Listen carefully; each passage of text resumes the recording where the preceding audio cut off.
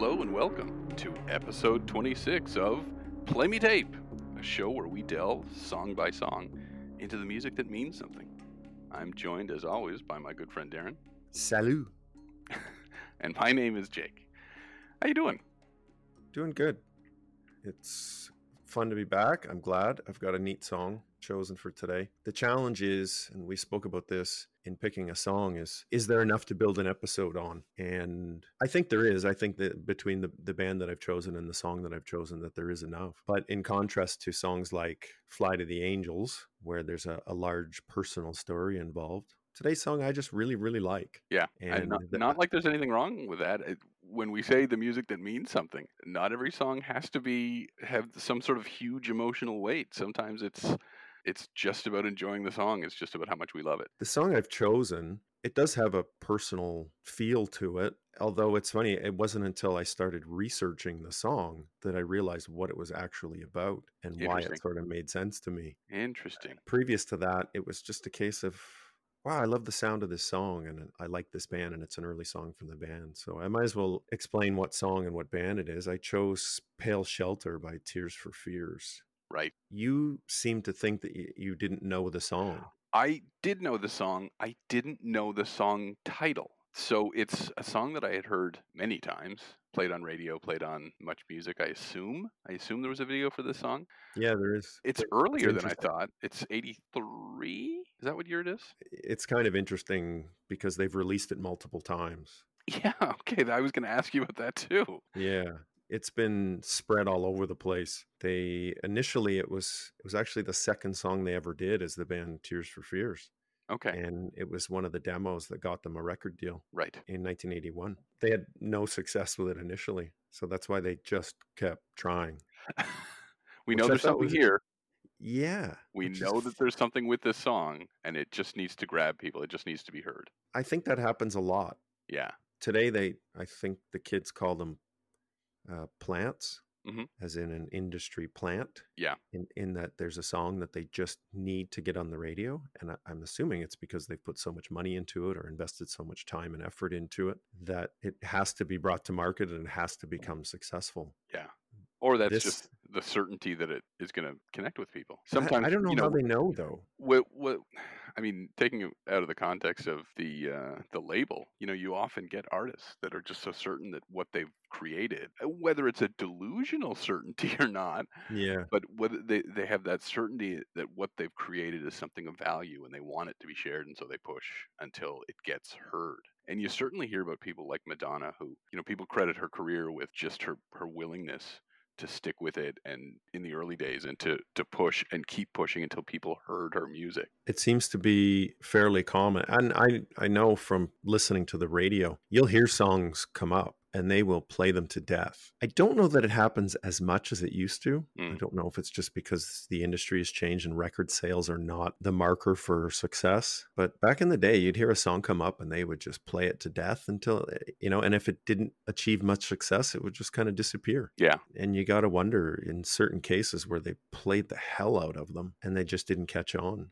How disappointed the band was, how disappointed the record label was. Why were those songs chosen to be the ones to go into regular rotation or constant rotation? Is it the press? Is it payola? Is it something else going on? Yeah, I hear you. The whole payola thing, how that affected the music that we listened to. Oh, I'm sure hugely. Yeah. Yeah.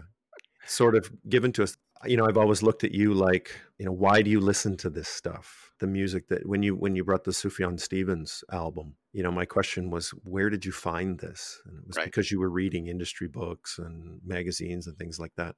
Whereas for me, typically it was either going to be the radio that pushed the song down my throat, or it was somebody that I knew that was playing something or felt that something was interesting and wanted to play it for me and see if I liked it as well. Or sometimes it's quite literally just they have it playing in their car as you're going somewhere. There's so many bands and so many songs that I've come across just because someone had the cassette in while we were driving from point A to point B. And I also think in a lot of cases, it's the second album. The first album kind of came on the scene and everybody loved it. It was the second album that gets played to death as they try and push. And in so many cases, the sophomore slump happens. And and stuff gets ignored. But I think in so often the first album, when you look at something like Nevermind and then the second album that came along from Nirvana, it got played a fair bit. It didn't have near the same feeling or impact as the first album that we paid attention to, not Right. Nirvana's first album. Right. Right. I think over the years, I've also encountered people, mostly music snobs, who are like, you listen to the radio? Pff, what's up with that? Can't you Yeah. find your own music? And I always felt that you and Mark felt that way about me. That what's with this guy? Doesn't he have an opinion about other music than what's played on the radio? And I always felt embarrassed to present you guys with any music because, like I said, it's stuff that was played on the radio, so everybody knew about it. But you were too busy listening to other stuff to pay attention to the radio stuff. Yes and no. I listened to a fair bit of radio. Or I don't think I ever consciously judged you for listening to stuff or finding stuff on the radio, because how else did you do it back then, right? Yeah. So much of the stuff that I found that I really liked is because I was walking past Much Music, or I had flicked over to Much Music and I saw some amazing video, right? The song they were playing blew me away. And it's the same thing with radio. My problem with radio was never that it was a format I didn't care for, or my problem with it was always, and we've talked about this offline, was that they would have their short playlists, and if you didn't like what was in the cycle, then you didn't like radio. So Yeah. if you remember the alternative radio station that I listened to almost exclusively in my teens, when it rolled around to the late 90s and early 2000s, it was still an alternative to top 40 radio or to classic rock or whatever. But nonetheless, they chased trends themselves. It wasn't as though it existed in isolation or in a vacuum of some kind. So when you got an album or a genre of music that cropped up, suddenly that became all they would play. And I remember just not really loving the whole nu metal genre when it cropped up. I was not a fan of Limp Bizkit so much. I didn't have a problem with it, but it didn't grab me. It wasn't my bag. And Linkin Park, I suppose, fell into that as well. And they were fine. It wasn't really my bag. And then suddenly the radio was playing that to the exclusion of almost everything else. Yeah. So the station that I was listening to previously, which seemed like it was a mix of things, now suddenly became about that dominant genre of music. And I just turned off. I just switched out. So I was really thankful when I came to a point in my life where I had a car with a CD player in it. Yeah. Or a car with a tape deck in it even. There was something really fun about making mixtapes, no doubt. But I always did like listening to radio. I never had an issue with radio per se. Yeah, I always felt it was the easy way. It's just always in the car, right? Yeah. My hobby was driving. I was always driving somewhere. So I always had the radio on. Although when I put the big stereo first it was in my old Civic and then in the Renault, I had a 12-disc CD changer. Yeah. And so I would just load that up with usually bass-heavy songs. Right. I remember one time cruising Yonge Street in my 1983 Civic sedan with the 1,000-watt stereo system. I remember that car. And I was playing Van Halen, Running with the Devil, turned up to 11. Right. And I was with my brother, and even he gave me a hard time. He's like, these big stereos, they're not really made for this type of music. I'm like, what? So after that, I think I put on some Cypress Hill and rattled everybody's windows. Nice. There was a coolness and uncoolness to certain types of music along the way as well, and that happened through radio. Classic rock for a while fell out of favor in a lot of ways. In the era of grunge and Britpop, and obviously our slice was the 90s. Yeah. I mean, you got to a point where suddenly, though they may have been beloved by their legions of fans, you got bands like Guns N' Roses that were suddenly just out of fashion. Yeah, suddenly they just kind of weren't cool anymore. That's how fast things change. And then they were cool. Yeah. And I don't know that there's anything that's off limits now. I know Nickelback gets a really hard time for being super uncool. They sure do. Limp Bizkit, I think, is the same. Yeah. But I'm sure they'll have their time in the sun again. Well, I think that is strictly due to the fact that it was a genre of music that came up and it had an overwhelming or an overarchingly similar sound, so that you knew nu metal when you heard it. It all sounded of the same type. And so who knows? Maybe that's going to come into a nostalgia wave. I think it will. I think everything does. Dig out the Limp Bizkit, and it'll be like when in the 90s when that Buffalo radio station brought back disco. Right. And suddenly we were hearing all this disco stuff that we really had never heard before. Yeah. And rather than being the god-awful garbage that we had been informed for years that disco was, when you were actually hearing it being played song by song in a randomly chosen radio rotation, I remember listening to it and thinking, oh my God, I like disco. This is Yeah. great. It's funky, it's upbeat, the vocals were amazing, the songs Yeah. were interesting, but nope, it was terrible because it was disco. Yeah, as soon Unfortunately, as it had that name attached to it, people said, yeah. disco sucks. It's awful. Unfortunately, that radio station did not last very long in that format, so I didn't get to listen to it for very long. But it was just a few months. But I loved it while it was there. That's all it lasted, a few months. Maybe a year on the outside. And you know what killed it? Buffalo? What is your problem with Buffalo? Good Lord. Chops never stops.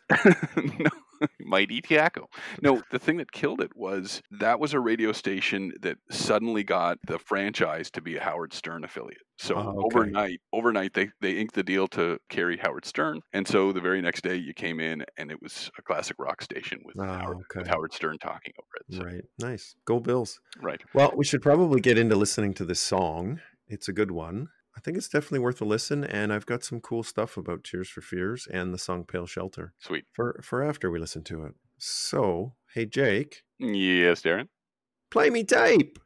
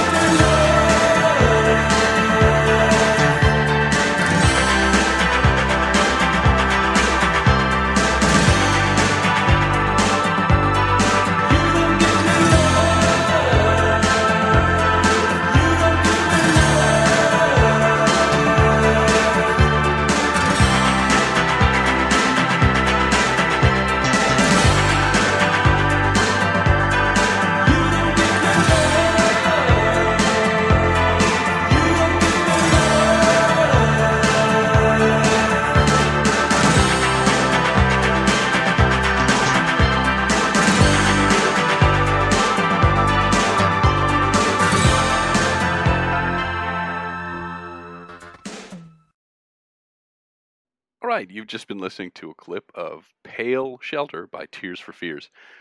Yep, I had heard the song. Nope, I could not have picked this song out of a lineup based on its title. I did not remember the title of the song. That is completely true. But as soon as I heard it, it came back to me. I don't have specific memories of this song. This is just one of those things that I heard, I'm sure, playing on the radio. And one of the things that occurred to me almost immediately when I started to look at Tears for Fears songs and their albums.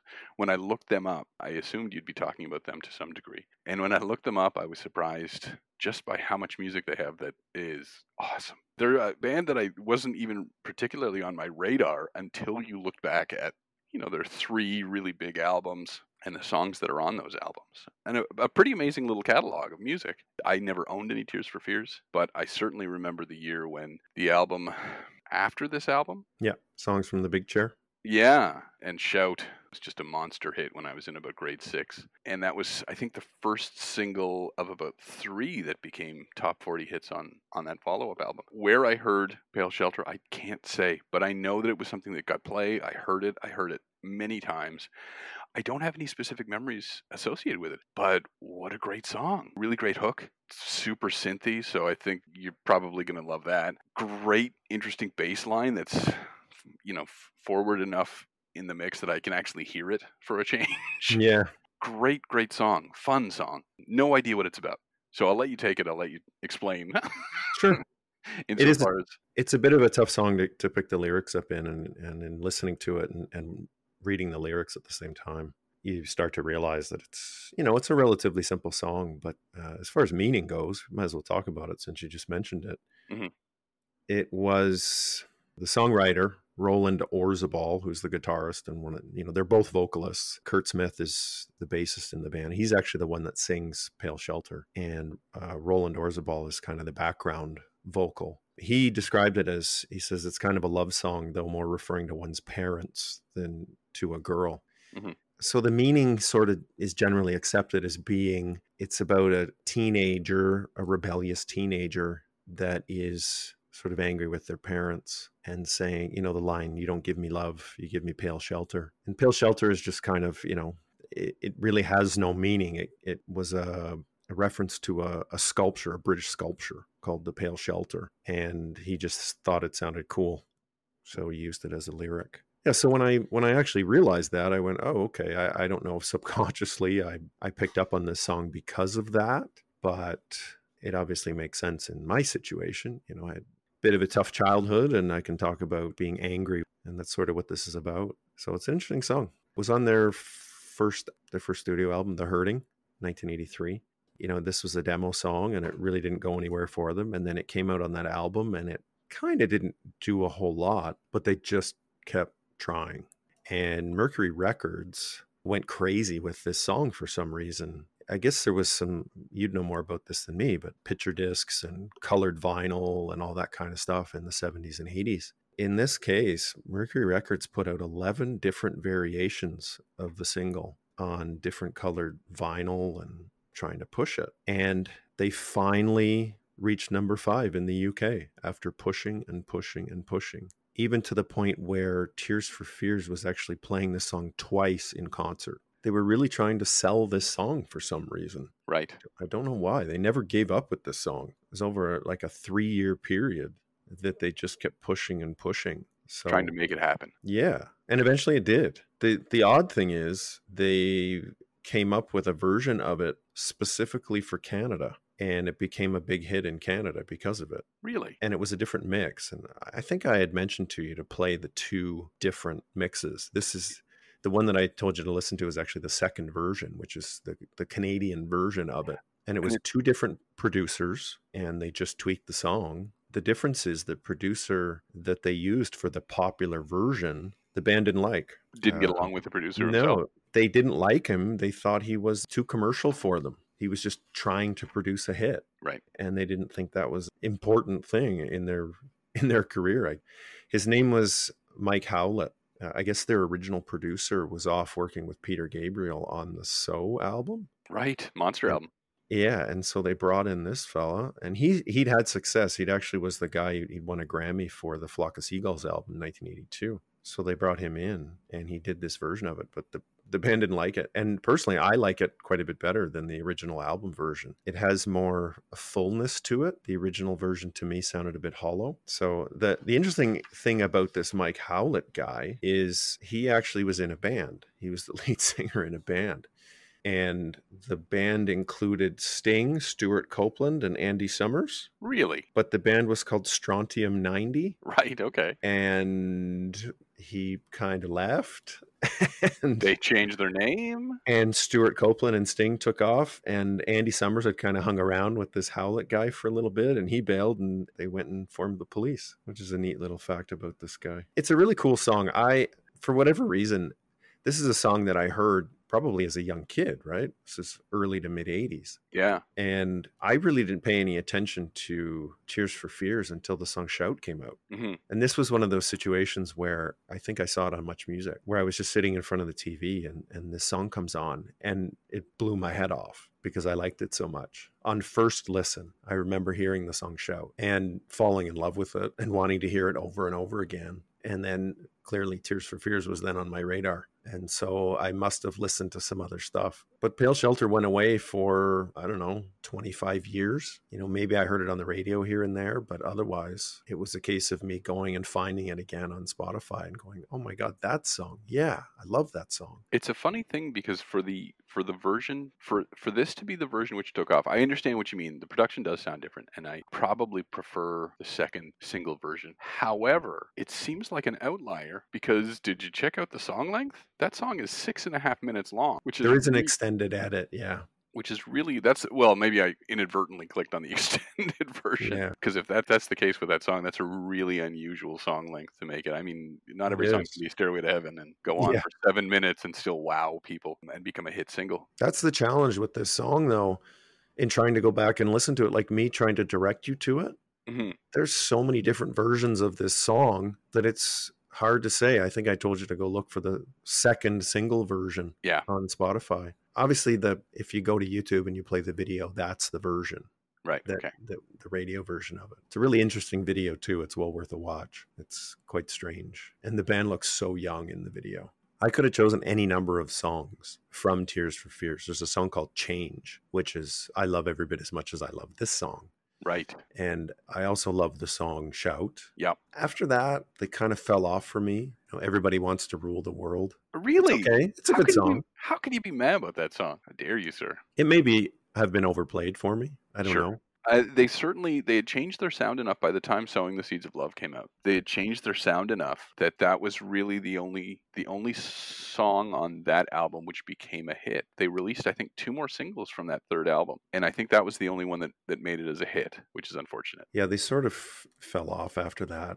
And they actually ended up breaking up in 1991. And they didn't talk to each other for 9 years. Oof. Just creative differences. And they had been fighting for years. They'd been teenage friends. So yeah, let that be a warning to you. Don't be stupid. I won't talk to you for 9 years. All right. No, it's unfortunate when you hear about stuff like that, right? Here's a band that had a bunch of success. And then they just got so sick and tired of each other that they kind of fell apart in 9 years. And then they came back together and apparently are still performing to this day. You know, the whole nostalgia movement in the 80s and stuff like that. People are loving this type of music again. So these bands have found life again. There were more albums listed. So they must have gone back to recording when they reformed. They must be recording new material. They did. It's possible that they're continuing to tour based on their original material and they're making, I'm sure, enough money doing that. But I would be shocked if they weren't recording as well. Yeah, there were 6 studio albums. They've had 28 singles released. Wow. I never owned an album by them. Never went to the store and went, oh, I should buy songs from The Big Chair, because that was the big album, obviously. Yep.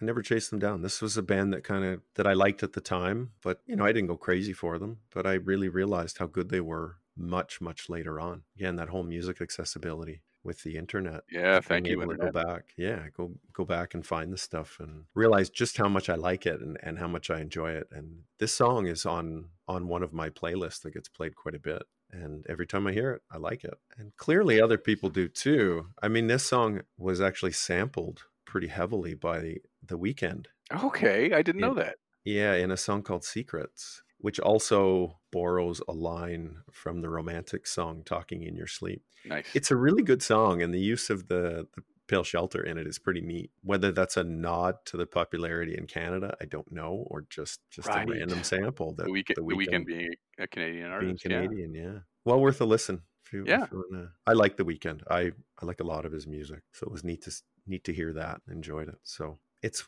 one of those songs that I think I've always liked. Pale Shelter. It's a band I've always liked. It was interesting to go in and read about them and realize what they had been up to and where they had come from and the neat stories and relationships. But also a band that if you don't think about them, they're just kind of there. If you're listening to the radio, you'll hear Shout. You might hear Pale Shelter on the radio still. That's the thing. I don't have a lot of memory of it. It's more about me wanting to go back and listen to it and pay attention to it and enjoy 80s music. The synth, like you said, the synth in the 80s, I can never get enough of. This song's neat in that it's pretty synthy, but it also has an amazing guitar strum. Yes. Yeah. Which You get that yeah, very analog yeah, I love sound that. I love the mix. paired with the synth. Yeah, it's a nice mix. Well, we should probably look at wrapping things up. I suggest going in and listening to this song a few more times and go and listen to some of the other stuff too from Tears for Fears. I think it'll surprise you. I think they've got a pretty solid music collection. Absolutely. Do you want to give out the email address? Sure. Send us a message at playmetapepodcast@gmail.com. Great. Well, as always, thanks for joining us. If you like what you hear, please consider following us. Until next time, keep listening to the music that means something and always try and listen with an open mind. End communication.